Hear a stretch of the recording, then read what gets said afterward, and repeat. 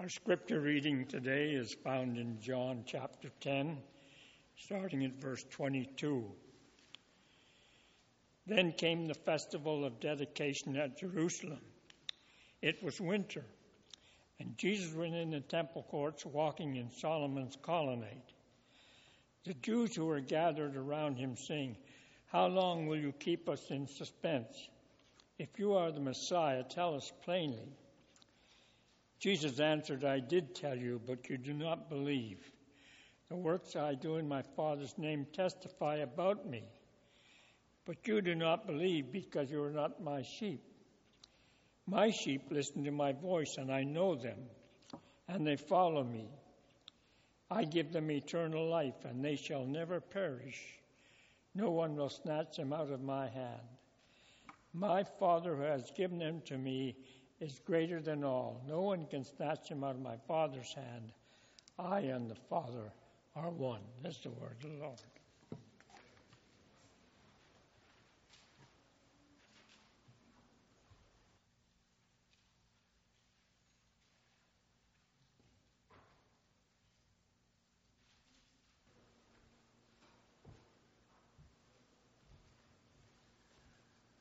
Let's pray.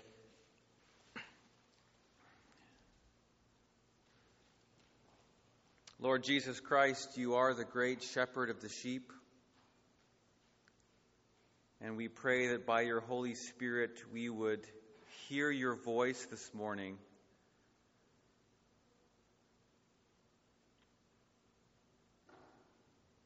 And that you would dwell within us and reveal yourself to us through the sacred page. Amen. If you have your Bibles, please turn to John chapter 10. As you heard read this morning, we are going to be looking at the theme of Jesus as the shepherd, as the good shepherd, and his people as sheep. In John chapter 10, verse 11, just prior to our text for this morning, Jesus makes the claim, "I am the good shepherd." What kind of image does this claim conjure up in our minds? For us, it can lean to the sentimental, can't it? Most of us have seen Christian bookstore pictures of the blue-eyed Jesus with some fluffy lambs in his arms in a very pastoral scene in the countryside. It's a little bit saccharine, isn't it? But what did Christ's claim to be the good shepherd mean to the first century Jew? For those listening to Jesus, this claim would have immediately triggered all kinds of imagery from the Old Testament. First of all, the image of a shepherd would not have been a sentimental one. Shepherds were tough guys, sometimes a little bit unsavory, who bravely and strongly led their sheep, fighting off predators like wolves and lions and bears. Many of the great leaders of the Old Testament were shepherds, from Abraham to Moses, up to King David, and then looking on to a future messianic figure who will one day come and shepherd Israel. Most profoundly, as the Old Testament unfolds, it becomes clear that no mere mortal is up to the task of adequately shepherding God's people.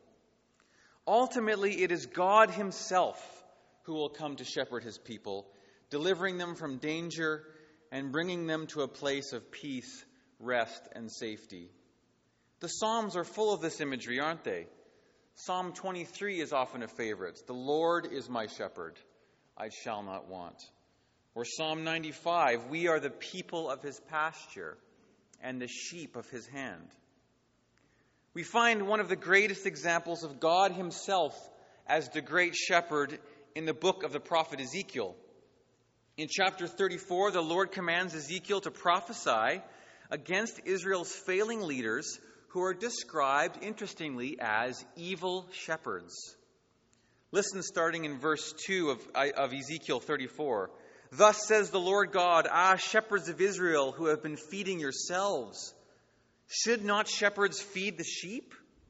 The weak you have not strengthened, the sick you have not healed, the injured you have not bound up, The strayed you have not brought back, the lost you have not sought, and with force and harshness you have ruled them. My sheep were scattered over the face of the earth, with none to search or seek for them. What's God's response to this? First, it's judgment on the evil shepherds, but then this promise, starting at verse 11 of Ezekiel 34, for thus says the Lord God, behold, I myself will search for my sheep and will seek them out.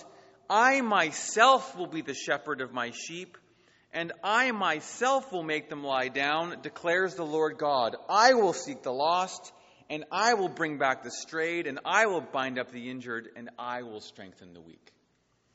So then, skipping forward to our gospel reading for this morning in the Gospel of John, when Jesus claims to be the good shepherd, what is he essentially saying?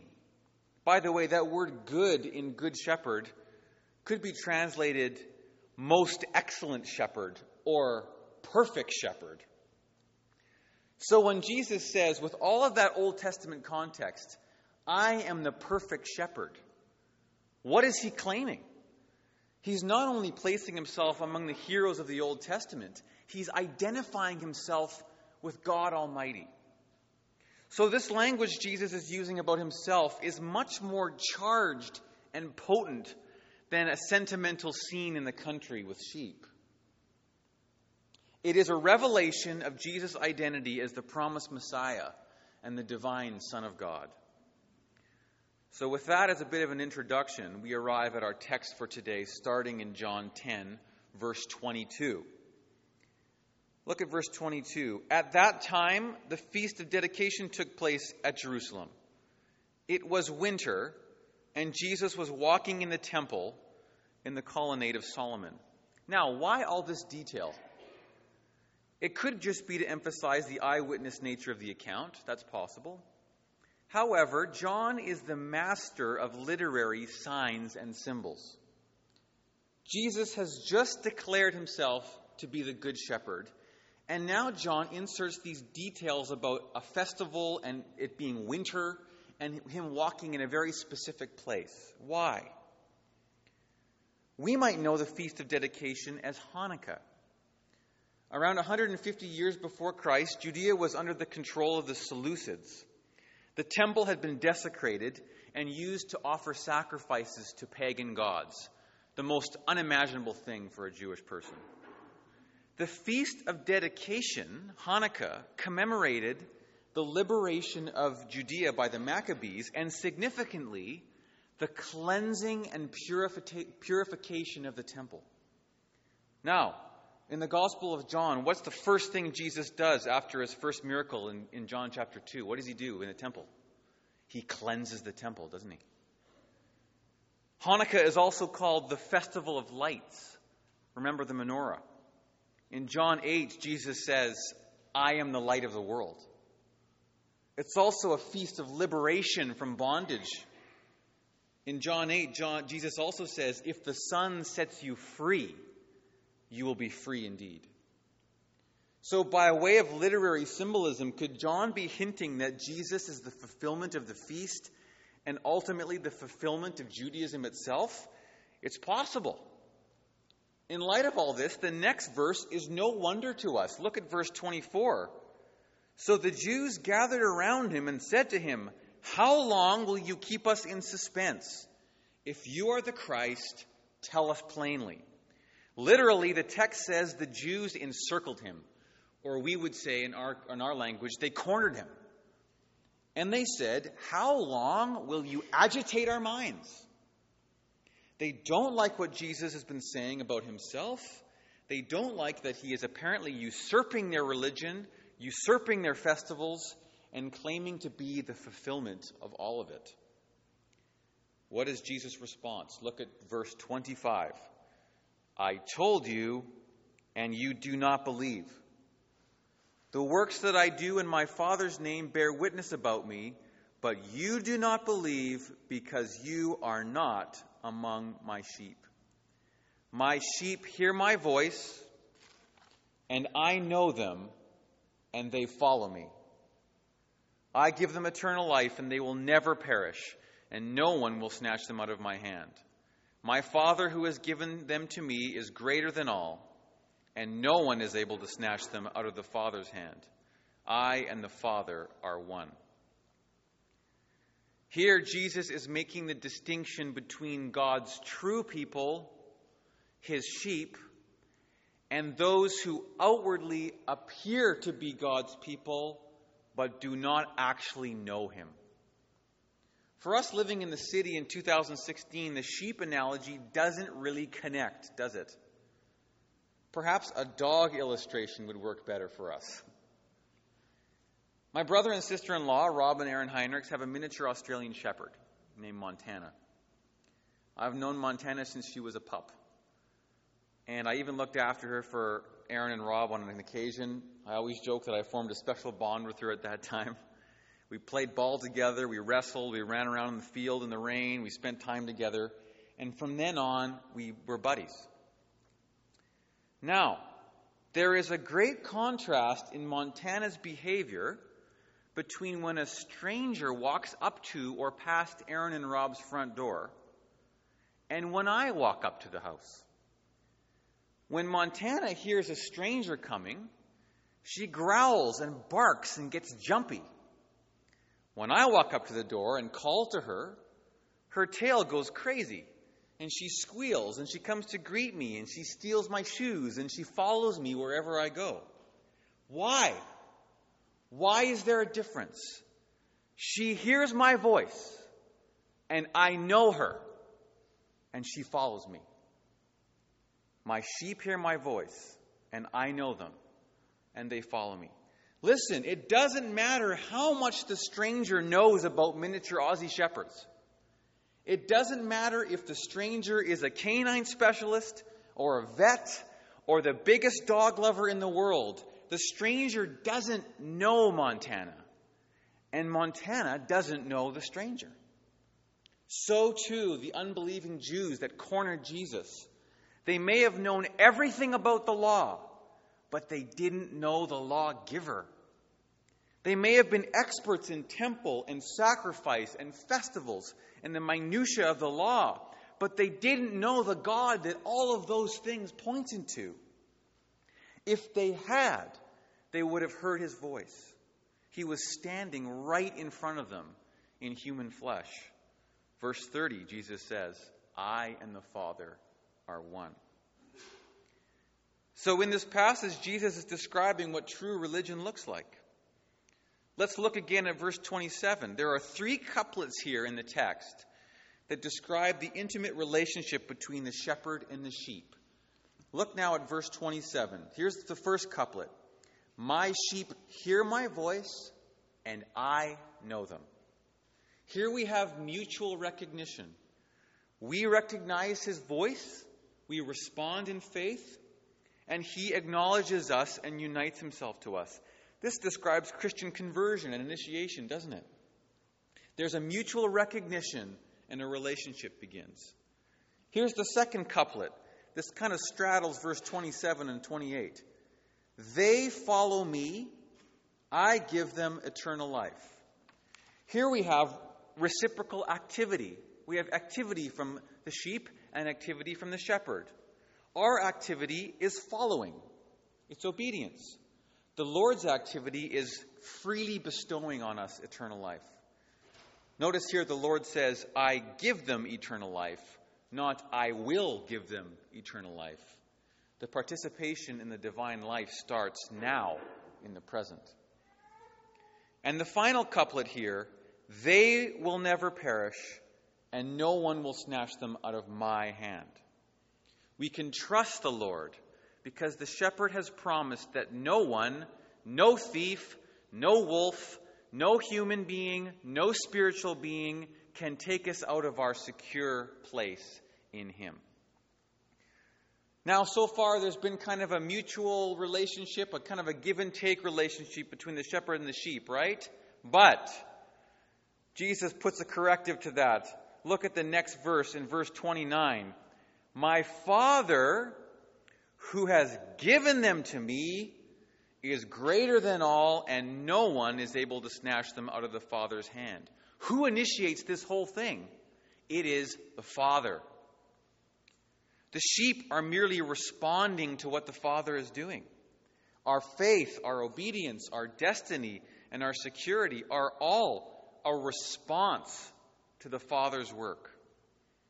So if that's the Father's work, what is the role of the Son? Look up to verse 11.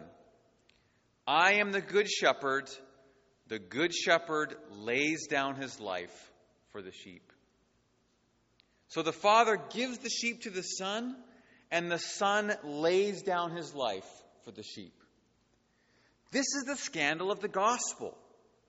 Think about it for a second. In real life, would a shepherd, especially a hired shepherd, ever willingly die for a sheep? No. It's unfathomable. Why? There's a great difference in value between a sheep and a human being. A human being is much more precious than a sheep. But hear this.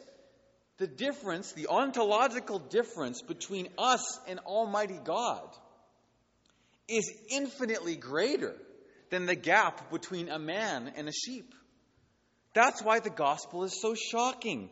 Shepherd dies for sheep would make headlines. But God dies for humanity is beyond comprehension. It's a stumbling block to the Jews and foolishness to the Gentiles, as Paul says. But that is what our Lord has done for us. God dies so that we, his sheep, might live.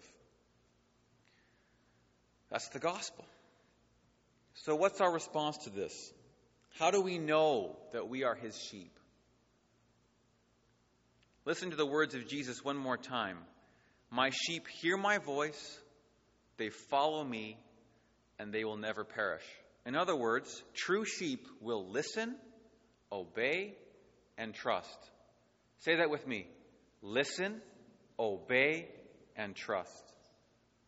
Firstly, if we are his sheep, we will listen to his voice.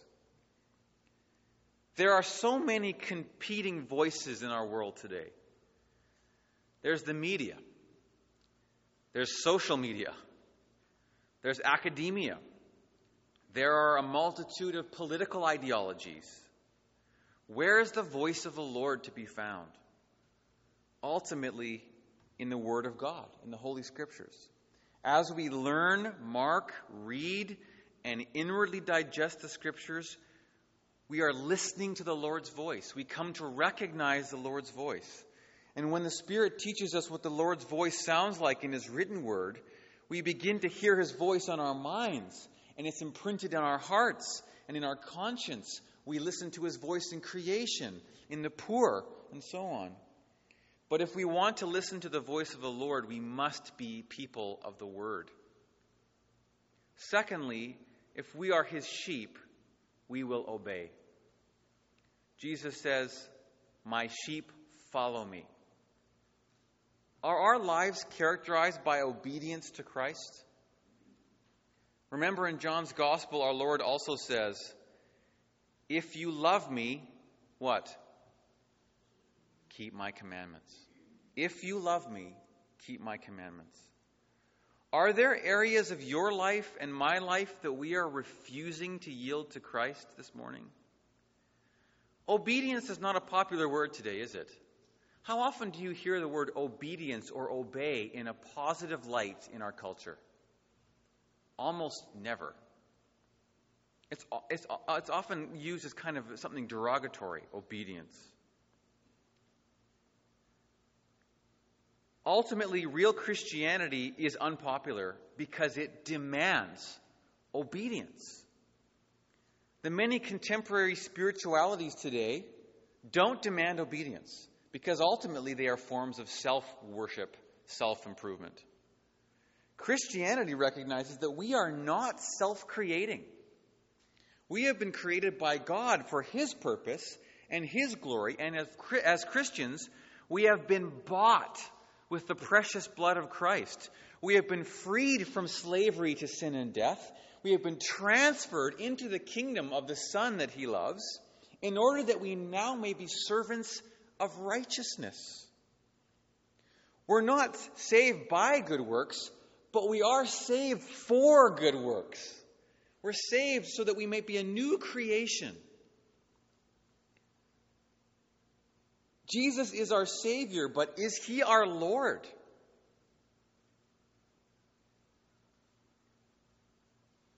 When I was a kid, my dad was a youth pastor, and in his office, there were all kinds of posters on the wall. There was a poster of Dr. J, and there was a poster of Larry Bird and of, who was it? Larry Bird and Magic Johnson with their arms around each other. And amidst those posters, there was this one poster that I've never forgotten. It was rows and rows and rows of red apples, but there was one green apple in there. Why did he have that poster on his wall? Obedience. Are we the green apples in the sea of red apples? When people look at us in the culture, do they go, "Oh, that's odd. Why are they doing that?" When they see us in our schools, or do they say, "That's weird. Why are you hanging out with that kid? He's a loser. Why are you spending time with him?" Or are they asking, "That's weird. Why are you not indulging in pornography with us? That's weird. Why are you not getting wasted on the weekend?" Are they asking those questions? Or are we living like the world? Are we? Is there anything different between us in the pews and those, the unredeemed? Are we being obedient to Christ? It convicts me. Does it convict you? Thirdly, back to the good news. If we are His sheep, we can trust that we are secure in the arms of the shepherd. This is so reassuring. Look at verse 28. "I give them eternal life, and they will never perish." This is the work of Christ. "And no one will snatch them out of my hand." To put it another way, what does Paul say in Romans 8? "Who shall separate us from the love of Christ? Shall tribulation or distress or persecution or famine or nakedness or danger or sword? No. In all these things we are more than conquerors through Him who loved us. For I am sure that neither death, nor life, nor angels, nor rulers, nor things present, nor things to come, nor powers, nor height, nor depth, nor anything else in all creation will be able to separate us from the love of God in Christ Jesus our Lord." That is good news. Our security in Him doesn't depend on our obedience, does it? We're called to obedience, but our obedience does not purchase our security. His blood purchases our security, and we have hope in that. If we are in Christ, we can trust that He will deliver on His promise and that our life and destiny are secure in Him. Christ the Good Shepherd, so much more than a pastoral scene in the country, isn't it? Listen, obey, trust. Let's pray.